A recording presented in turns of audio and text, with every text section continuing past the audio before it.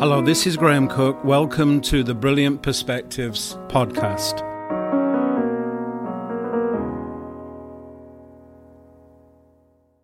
Hi, on today's podcast, I want to do something a bit different. I've written a book called The Newness Advantage. It's not out yet, but it will be soon. I wrote this book as letters from God's point of view, so that we can rise above the clamor and the head noise that surrounds us to see our lives as He does. I wrote it to be a devotional tool, to help cultivate a lifestyle, not just an event, of engaging with the Father, Jesus, and the Holy Spirit in a transformational conversation. And so I'm going to read chapter 1 from this book, and the chapter is called The Lens by Which You View Life. I chose this chapter because the lens of the kingdom gives us the unique perspective of Jesus, which will renew our thinking and elevate our identity in the new man. I hope you enjoy. Some key scriptures to focus on: Exodus 6:30 through to 7 verse 1, Ephesians 1:18 and chapter 4 verses 2 to 24, and also Ephesians 6:10, Acts chapters 9 and 10, Philemon verse 6, Hebrews 8:13, 1 Corinthians 2:12 to 16, and Colossians 3 verses 1 to 3. Beloved, as the originator of all things, we have a unique perspective about everything that we have created. Our rule of governance is from heaven to earth, a fixed and unchanging kingdom outlook that allows people to rise above world events and personal dilemmas to experience the power of truth and faith combining to overcome any obstacle. This is the story of Scripture and our unique place in the hearts of people. Beloved, the earth must adjust to heaven and its spiritual laws. For example, the law of love, the perfect law of liberty, and the law of the Spirit of life in Christ Jesus, to name a few.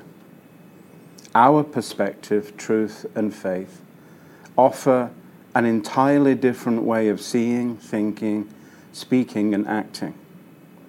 It is the way, the truth, and the life of how we cooperate in the kingdom. In making you in our image, these are the areas of life that we are constantly seeking to address in our people.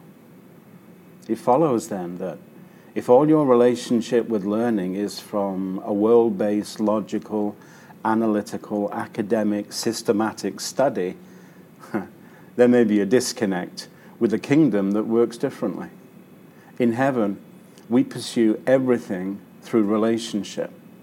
We learn so we can trust, we can have vision, imagination, creativity, faith, and an unchanging nature. Scripture defines constantly our delight and willingness to step outside the bounds of man-made laws and conventions to express the wholeness of heaven in the context of earth.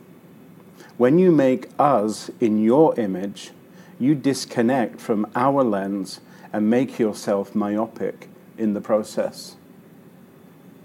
When I wanted to send an emissary to the house of Cornelius, I chose Peter, a big-hearted, simple, trusting, passionate man who, most importantly for me, was the only man to ask to step out of the boat when Jesus walked on water.